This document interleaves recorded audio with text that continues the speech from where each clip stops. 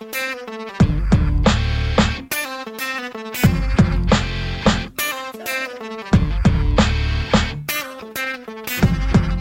is the Story Power Marketing Show with Tom Ruwitch. Make yourself comfortable and fasten your seatbelt. Tom and his guest are about to share powerful stories, trade business building insights, and have a few laughs. Tom created this podcast to help you captivate prospects and inspire them to act so you can get more clients quickly and easily. That's what powerful storytelling is all about. That's what this podcast is all about. So let's get this party started. Here's your host, Tom Ruwitch.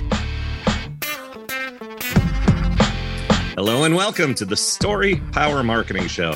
Today's episode is called Why Embracing Brain Health Can Transform Your Business and Your Life. I'm Tom Ruwitch, and as always, I'm going to kick off this episode with a short story. The year was 1972. I was a young kid growing up in St. Louis, Missouri, USA. Senator George McGovern was the Democratic nominee to run for president against the incumbent, Richard Nixon. On July 14th, McGovern announced that Senator Tom Eagleton from Missouri would be his running mate. Our state's senator was running to be vice president, and we were proud. A few days later, that pride transformed into shame when news broke that Senator Eagleton had undergone electroshock therapy several years earlier to treat depression. Of course, there was no law against running for or holding elective office after being treated for depression, but in those days, such news pretty much disqualified Senator Eagleton, who stepped away from the race in shame. This may seem like ancient history, but today, 50 years later, there's still stigma and shame associated with brain health and mental health. Struggling with diabetes, a heart condition, or arthritis, people will openly talk about that on Facebook. Having trouble with marketing, customer service, or other business operations, people will gladly post a cry for help on LinkedIn, discuss it in a public forum, hire a coach. But feeling off emotionally and mentally, struggling with brain health, so many will not seek help, or they'll keep it to themselves. They'll hide in the shadows. They won't talk about it because of the stigma and shame. That's changed some over the years, but not enough, which is why I'm so glad to welcome today as my guest, Dr. Ruth Allen. Industry and family leaders hire Dr. Ruth to win back their energy and time doing what they love by boosting their brain power and performance. Because most are chained to their past. They don't use the right tools and techniques and have never measured and optimized their unique brain. Dr. Ruth is an Amen Clinic certified brain health professional, high performance coach, and havening practitioner. And she's the host of the show and podcast, Brain Health, Unchaining Your Pain. Dr. Ruth believes, as I do, that working on brain health is critical for human beings to achieve their potential. And she believes, as I do, that talking about it openly is critical to end the stigma and shame. She is all about bringing these conversations out in the open so people are just as comfortable working on brain health as they are trying to lose weight, beefing up their marketing skills, or focusing on any other self-improvement program. Dr. Ruth Allen, welcome to the Story Power Marketing Show. Thank you so much, Tom. It's an absolute pleasure to be here. I'm so excited to be on your show, and I'm really looking forward to sharing some of my stories. So thank you. Yeah. So full disclosure, I was on your podcast a few weeks back. That episode should drop before this one, so you can look it up and hear our conversation. We had such a great conversation when I was visiting with you on your podcast. I've been looking forward to this conversation ever since that one. And, the first thing I wanted to ask you is to make the distinction between what you mean by brain health versus what people often talk about mental health, brain health versus mental health. What's the difference? So mental health is really a subset of brain health, because mental health is there's certain aspects of having a mental illness that classify you. Typically, they term it as on the wrong side of being okay. So if we take, this, and we talk about the stigma, don't we, associated with mental health, the initial question we have is are you okay? Which is a black or white question. Which side of the line of 50% do you fall?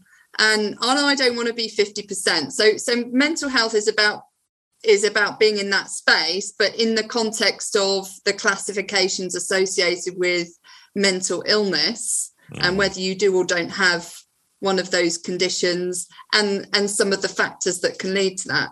But brain health encompasses everything to do with your brain, which includes all of the other struggles that people may have, including Alzheimer's disease, for example, Lyme's disease. Lyme's disease can be at the root cause of depression, as often missed as the root cause of the problem.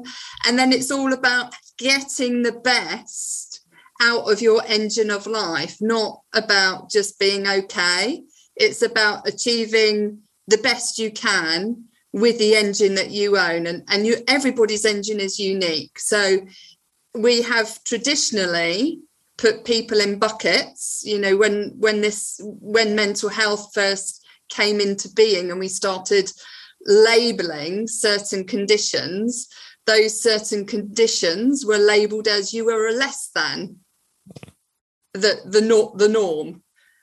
So you were less than what somebody defined as an okay brain, without typically ever actually looking at the brain.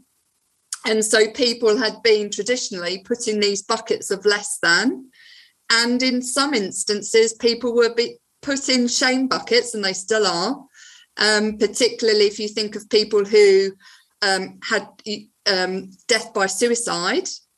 They used to see that as a crime. So if you weren't successful, you'd be put in prison, which is horrific thing to way to treat people. Fortunately, that doesn't happen here in the UK anyway. It may happen elsewhere in the world, but certainly doesn't happen here in the UK anymore, which is great. But there's still that stigma attached to the labels that the medical profession has given people, which often they themselves experience the struggles with too. Actually, 75% of medical professionals, through a study done here in the UK, are experiencing a mental health struggle. So that's 3 in 4 people, which is phenomenal. So, and on average in the States, only 51% of people will have a mental health struggle at some point in their life. So there is really no normal in this world. There is, okay it isn't enough. We need to look at getting the best out of whatever engine we happen to have. Some people have racing car engines. Some people have cruising cars. If you think of all of the variety of different cars and trucks and everything that we have, it's the same, but multiplied by all of the population in the world. So we've got over 7 billion different types of engines. Right. And that's really what we're talking about in the context of brain health, is not putting people in a bucket, but focusing on the individual, understanding how their brain functions, which parts of their brain work too hard, which parts of their brain don't work hard enough, what part of their brain is in trouble, what part of their brain isn't in trouble, and how can they get the best out of it. And not only get the best out of it, but keep leveling up and improving their performance and potential. I think that's a really critical idea, because this idea of keep leveling up, and the metaphor of the cars that I love, you may have a high performance engine. You may be a race car, and there is great benefit from going to work on your brain health. just to get from high performance to higher performance, from much better than average or okay to, the whole idea of good to great.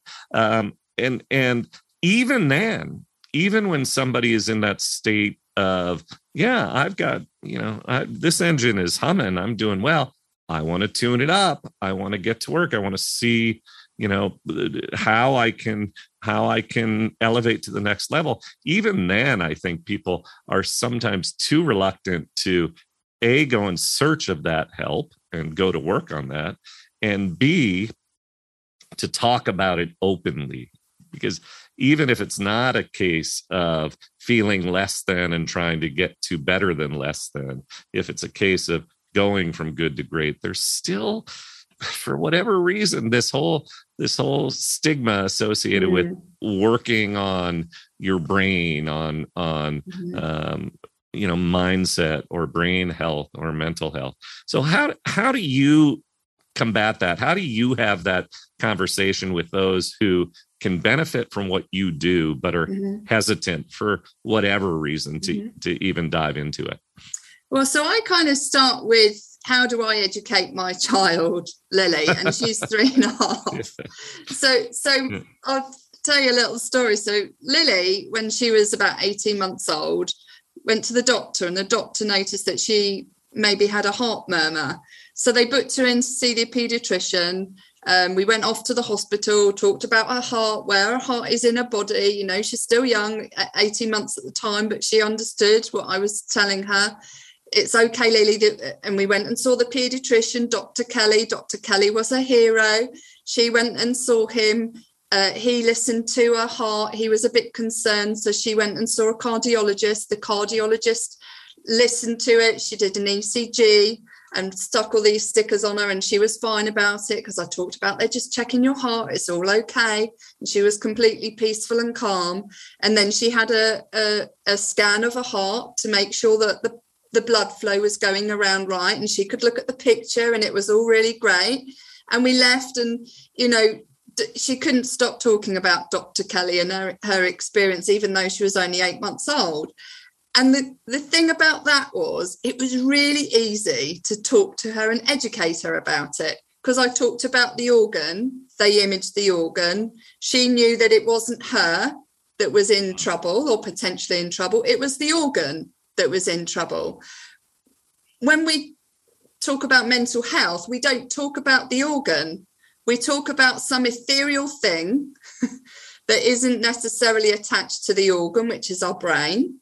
We don't image our brain, which, it's the only medical profession that doesn't image the organ that they treat. Rarely do psychiatrists actually look like a cardiologist would for my daughter.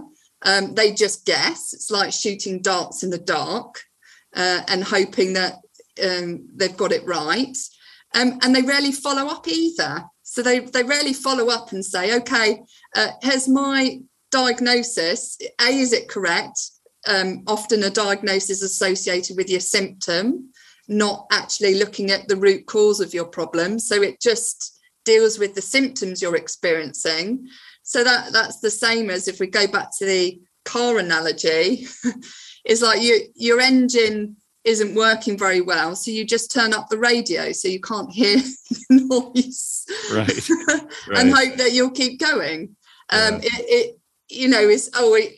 some clunking, so let's just turn the radio up, and hopefully that will get rid of the noise of the clunking. That's symptom treatment, how it works, but it never gets rid of the root cause.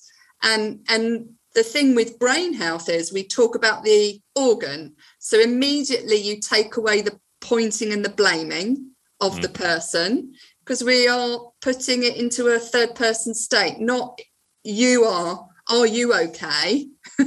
Which is how we start the conversation, which is immediately putting a blame on the fact that someone thinks you're not okay and it's you. Right. And asking, is everything okay, is the way I start the conversation, because then people are not thinking about themselves, they're thinking about all the problems that are causing them to feel the way they're feeling or whatever is happening. And it's the same with the brain. Is your brain is in trouble. It's not you're in trouble. Like you are stuck. We're talking about the organ in the same way we talk about the organ for anything else in our body. Yeah, and that's how we get over it. I love that. I recall once referring to someone whom I knew who had been diagnosed with bipolar disorder as being bipolar. He is bipolar. And a psychologist who I said that to corrected me and said, no. It's not that he is bipolar. He is who he is. And he has a condition. Bipolar is a condition that he has. It's not, you talked about the car as an example. When the car is out of tune and has stalled, we don't say all of a sudden the car stinks. The car is, the car is terrible. We simply say, oh, the car needs a new spark plug, or the car needs a new fuel pump, or the car needs to adjust whatever needs adjusting and attending to. And this is the idea that I think is so important, that we attach shame and identity around these things, even those top folks, that if you go in search of this help, you're somehow defining yourself as broken, as mental, as messed up, or whatever. And that isn't it at all. It's just, no, this is part of the machinery, and I'm working on tuning up the machinery. And the very word you talked about, that mental, is, it has, association back to the past, as people get termed as you are mental, which is about, again, labeling the person as being faulty, and historically they get put in an asylum, maybe never to come out again, because that's the way, society worked historically. But we haven't removed the language from that. Like, if we talk about suicide, it used to be committed suicide because it was a crime. That's offensive, and I'm sorry if I said it and have caused offense to people, but now we say death by suicide because it's no longer a crime, but we still use the word mental. And I want to emphasize that I hope people heard that tone in my voice. I was mocking the use of that word, and that, because people will say you're mental, and not cool. It's not. That's cool, not it. No. You don't want to slap that identity on people. You want to welcome the notion that I want to go to work. I want to embrace the effort to enhance my brain health, to see which pieces of the machinery, which parts of the organ could use some attention. Speaking about bringing this into the open, I think that Prince Harry is heroic in his efforts right now, where he is going out and talking very publicly about his own struggles with brain health, with mental health, the fact that he suffers from panic attacks. And he has co-produced a show that is on HBO with Oprah called I think it's called The Me You Cannot See. And they profile all sorts of people who are talking openly about their journeys with brain health, mental health, whatever it may be. And one of the stories that they dive into is how many teams in the NBA have hired performance coaches who are much more now involved in brain health, psychology, assisting the players with, deep struggles but one of the heartbreaking parts of the conversation was that this coach, and I forget which team it was, doesn't matter, was saying that many of the players are still afraid to come to him, or if they do come to him, they will say to him, we got to go hide somewhere. I don't want anybody else to see that I'm even talking to you, that I'm even doing this work, because I don't want to be labeled however I might be labeled. And for them, they made this point, it can cost them big bucks. If they're so labeled, they may be less likely to get the big contract renewal or whatever the case may be. So, I guess what I'm most interested in is how can people embrace this work and recognize that, actually it's when you do this work that you end up getting the big raise or the big promotion or the big outcome, because you are elevating your game. That's the real story here, that not only is it not about not about shame and some negative identity, it's about elevating your game. And so share with us some stories, if you will, about people you've worked with and who have elevated their game, and how the work that you do with them translates into real progress in their business and in their life. So I'll just give you a few generic examples. Yeah, of course. I understand you can't. You can't name specific people and share specific examples. I fully understand that. No, that's okay. So often I have people who come in. We do a detailed brain health evaluation, typically as part of the program they come on to, whether it's coaching or they purely just want to understand how their brain is functioning. And they come in because they're struggling with something, that they're not performing at their best, or they've noticed that there's been a shift compared to where they were performing historically. And often we uncover issues that have been missed very often by the medical professionals, because they look at the symptom and they treat the symptom, and often the medical profession works in silos. And actually, they treat different bits of the body, but they don't look at the fact that everything's connected to everything else. So, but your brain is connected to your gut, for example, and if your gut isn't working right, then your brain isn't going to be working right. And vice versa. So often my clients will come in and we do not just a brain evaluation, but we look at them from a whole body perspective to say, okay, through the lens of brain health, what's the root cause of the struggles they're experiencing, and how can we tackle those, incrementally or systematically, to get rid of the problem. Now, one typical thing that comes up is people experience limb dysfunction, which they've never associated with a brain trauma. And actually they're very much connected, because what can happen is if you bang your head, and you don't have to have a physical impact, you could fall out of a tree, or you could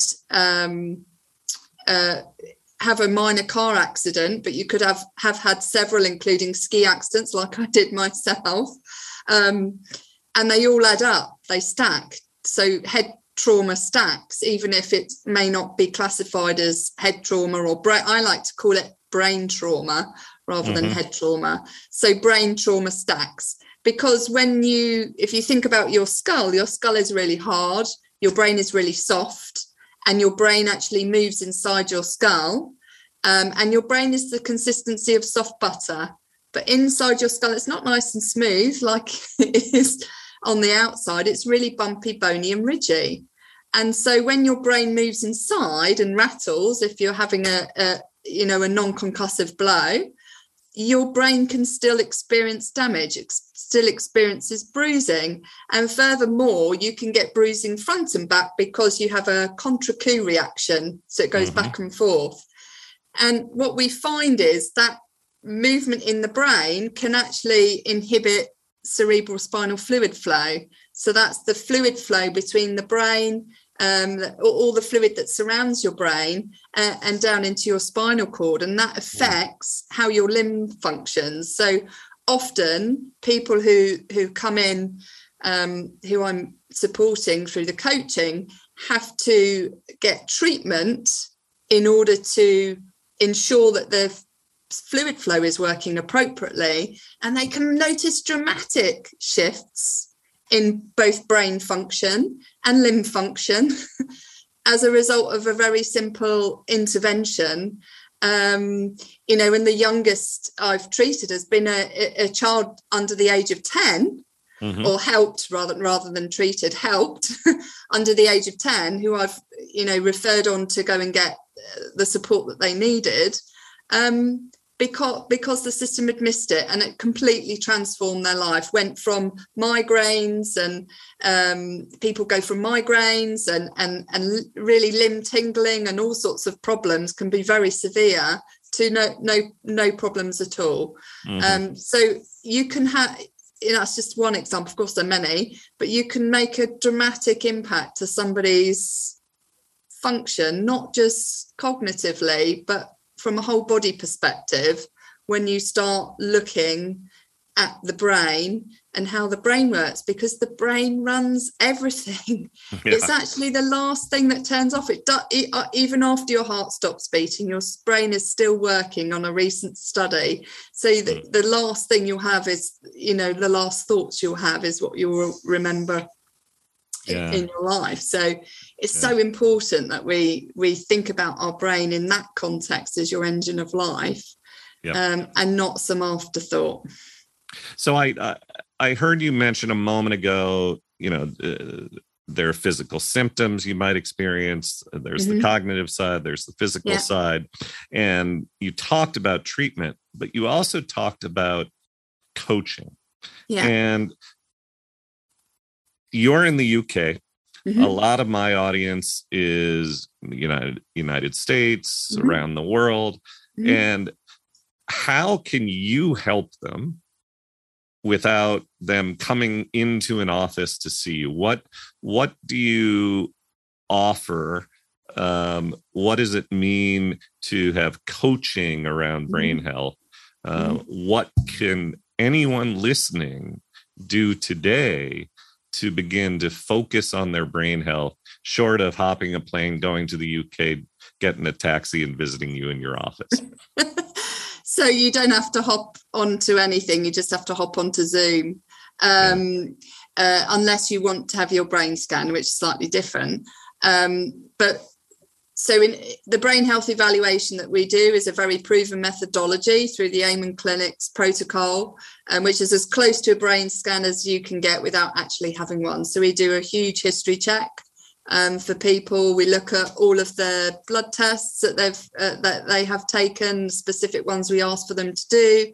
And then we evaluate them. If they want to talk to a psychiatrist or a nutritionist or whoever it needs to be to get medical advice, then we will make that available, but it's optional, it's not mandatory.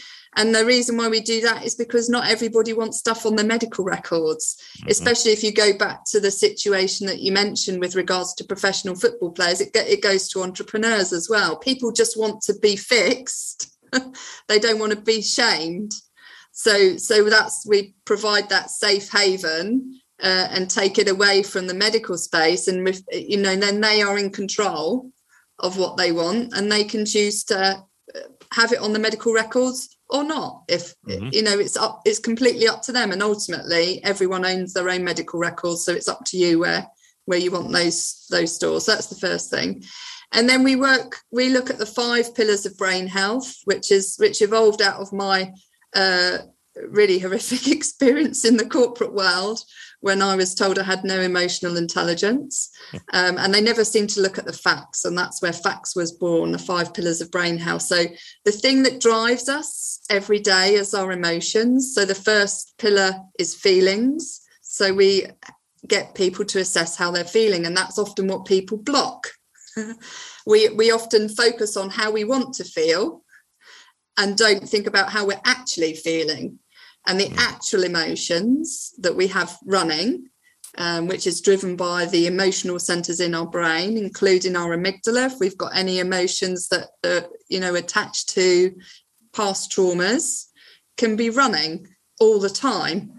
And that determines our behavior and the actions that we take. So the second pillar is actions. So your feelings drive your actions and your behaviors. The third pillar is our connection, and that's the connection to ourself and how we connect to our core values and beliefs. And our values is like our moral compass in life. This is when we know we are something's off and we're misaligned, and it's about getting back into alignment with who you are and understanding that authentic you that might be hidden beneath layers of I need to be like this or that person. But understanding who you truly want to be and are. And then connection with others. So how you connect with yourself determines how you connect with others, because the longest relationship we'll ever have is the one we have with ourselves. And we don't spend a lot of time looking at that relationship and whether it's a really healthy one or not. And then the fourth pillar is our thoughts. So these are the thoughts this is like our background operating system. So this is the software within our mind, is what thoughts are running in the background, and we can be listening to them all the time but not consciously aware that they're going on. And we can have up to 90,000 thoughts a day, and a lot of them are complete nonsense. A lot of them we shouldn't be listening to because they're not serving us. And it's making sure that we bring those thoughts into our conscious awareness and challenge the ones that don't serve us and turn the volume up on the ones that do. And then finally, our surroundings, which is the fifth pillar. And this is everything around us. And if we think that we just sit in isolation, I talked about our brains connected to our body. Well, our whole being is connected to the rest of the world. And we know through our 5 senses that we're hugely influenced by our environment. Absolutely. By our surroundings. If I was you can see the sunset behind me now, so hopefully you can see me because it's late in the evening. But if we don't get enough sunlight, we get moody because we need vitamin D. So, and that influences our brain health. That's just a classic example. People in the winter, often low in vitamin D, get moody, more fights, and so on. So, we need to take into account how our surroundings are influencing our brain health, including the toxic people that we surround ourselves with. And often we can be surrounded by toxic people that don't serve us. So it's about looking at all of those aspects because they're all interlinked, and making sure we are in control of all of those, and we know what's going on, and we know who we want to be, we know how we want to show up, and we've got all of the right tools to know how to manage our emotions, that they're not managing us and in control of us, know how to manage our thoughts, know how to connect with ourselves, the true person we want to be, and how to more effectively connect with others, and making sure that our behaviours are serving us and not hurting us. Right. And I'd love to go back to the engine analogy, because if we think about the engine that we have in our vehicles, right, we have different fuels, petrol or diesel typically, and you can get high performance fuels for high performance engines.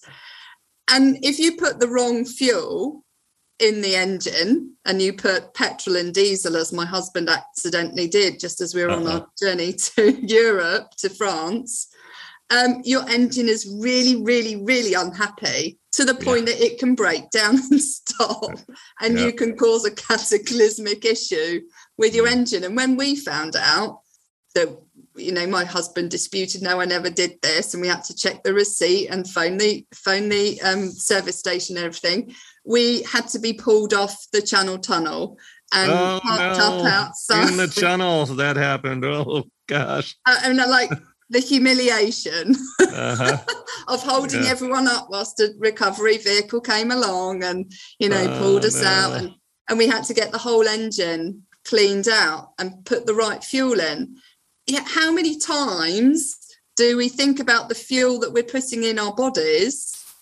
And is that fuel, the food and the drink, optimized for our engine, which is our brain? And, it's the same principle. If you've got a high performing engine, you need to put in high performing fuel. You need to get rid of the toxins. You need to lubricate it properly.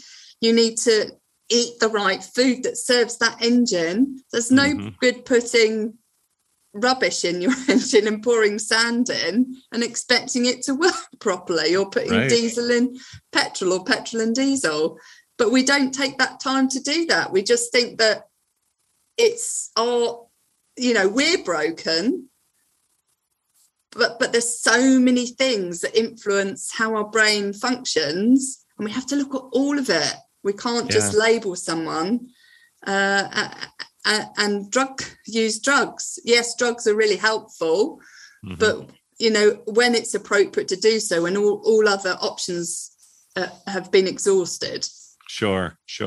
Now, I've heard you talk about the power of stepping into your growth zone. Yeah. What do you mean by the growth zone? Okay. So have you ever been kayaking or skiing? Yes. Okay. So I, as a kayak instructor and ski instructor, and one of the things that you focus on as an instructor is to make sure, especially if you think about kayaking, is you're in this big plastic wobbly boat, right? And you want to be able to swim before you get in it, because that ensures that you're going to be able to survive if you fall in the water. And you want to be able to wear a buoyancy aid or life jacket so that you float if you capsize. Now, one of the first things that people do if they're wobbling in a boat is the natural instinct is to put your hand out, because that's your natural inbuilt instinct that you have from birth, is to put your hand out and stop yourself from falling in or falling over. But it doesn't work on water because your hand isn't big enough. It's quite tiny. So typically people will fall in when they use their hands. So you have to train people to use a paddle because it's got a much bigger surface area. And when you train them through incremental steps, they learn to go from hand, they relearn the technique to using a paddle or a low brace, and then you teach them to go to high brace, they go into white water, they take on bigger and bigger and bigger things, but it's all done through incremental steps, just like we do when we're learning to walk.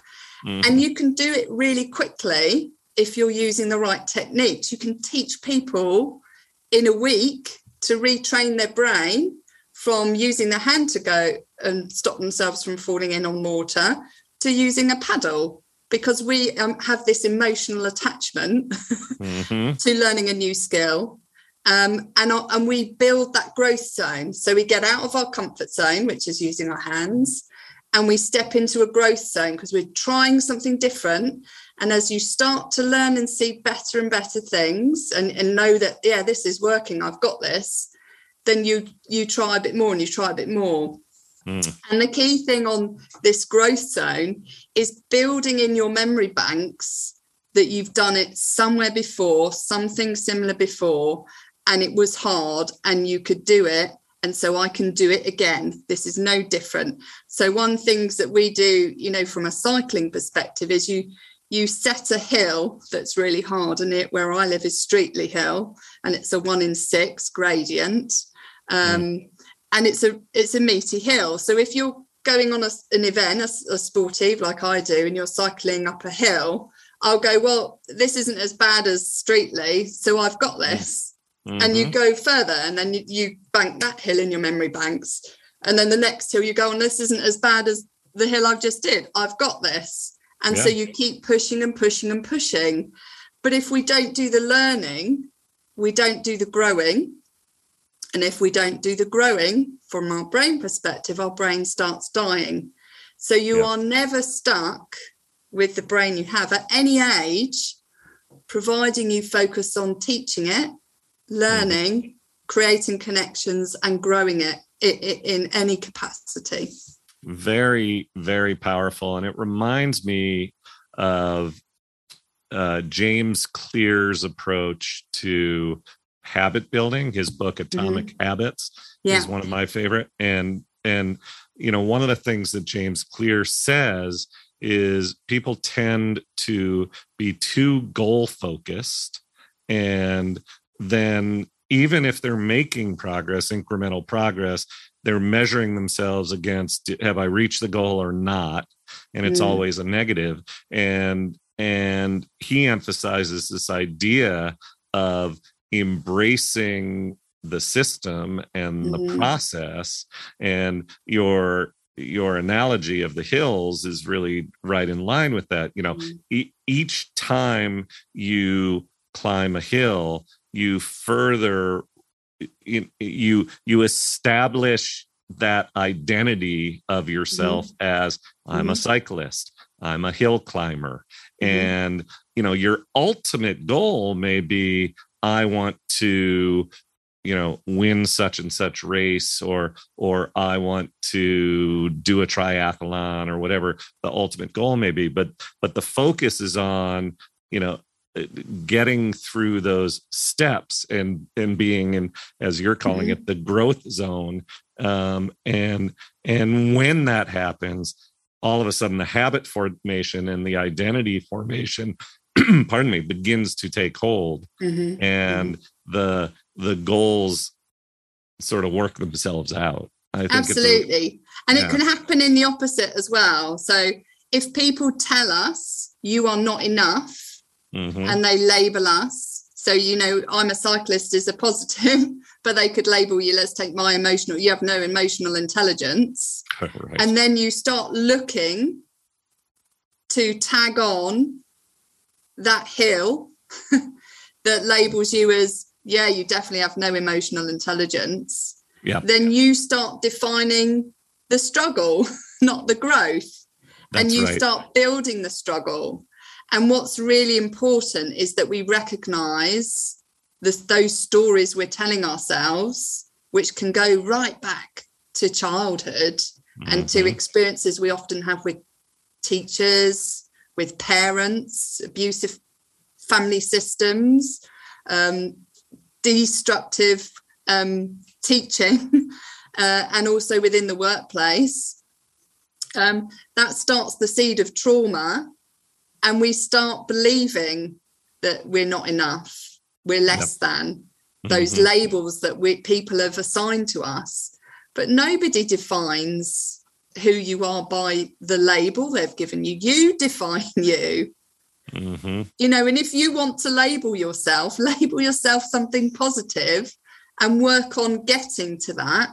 The only person's opinion that matters as to whether you can or can't do something is your own.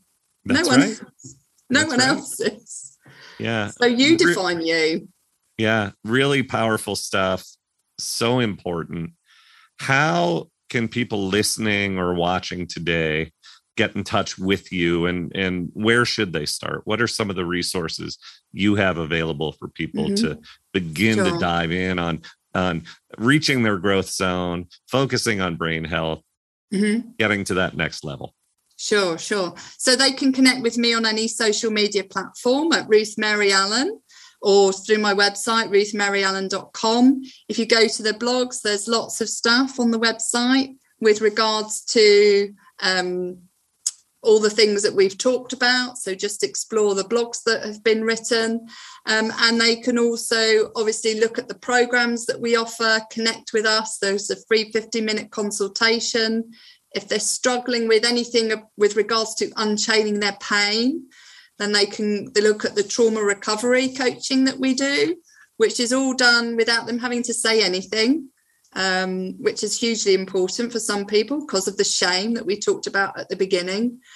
So people can connect and find out about that. It's just Ruth Mary Allen, and you'll find me and just message me is fine. Terrific. Ruth, anything else you want to share with the audience before we call it a day? So I just say, you have a phenomenal brain. Your brain is the most advanced engine, not just on this planet, but in the universe. And there's so much untapped potential. Make the most of the engine that you have, because it's with you for life, and you have an amazing superpower hidden inside of you, just waiting to be unleashed. Amen. Amen to that. I think all of us have room to optimize our brain. And on that note, I will thank you, Dr. Ruth Allen. It really was a pleasure. I have a feeling we'll continue this conversation. We may have you back down the road on the podcast. There are all sorts of important things that you're bringing to the world, and I look for opportunities to have conversations like this down the road. So thanks so much for being here, and we'll see you again another time. Oh, thank you so much. It's a real pleasure, and I look forward to it.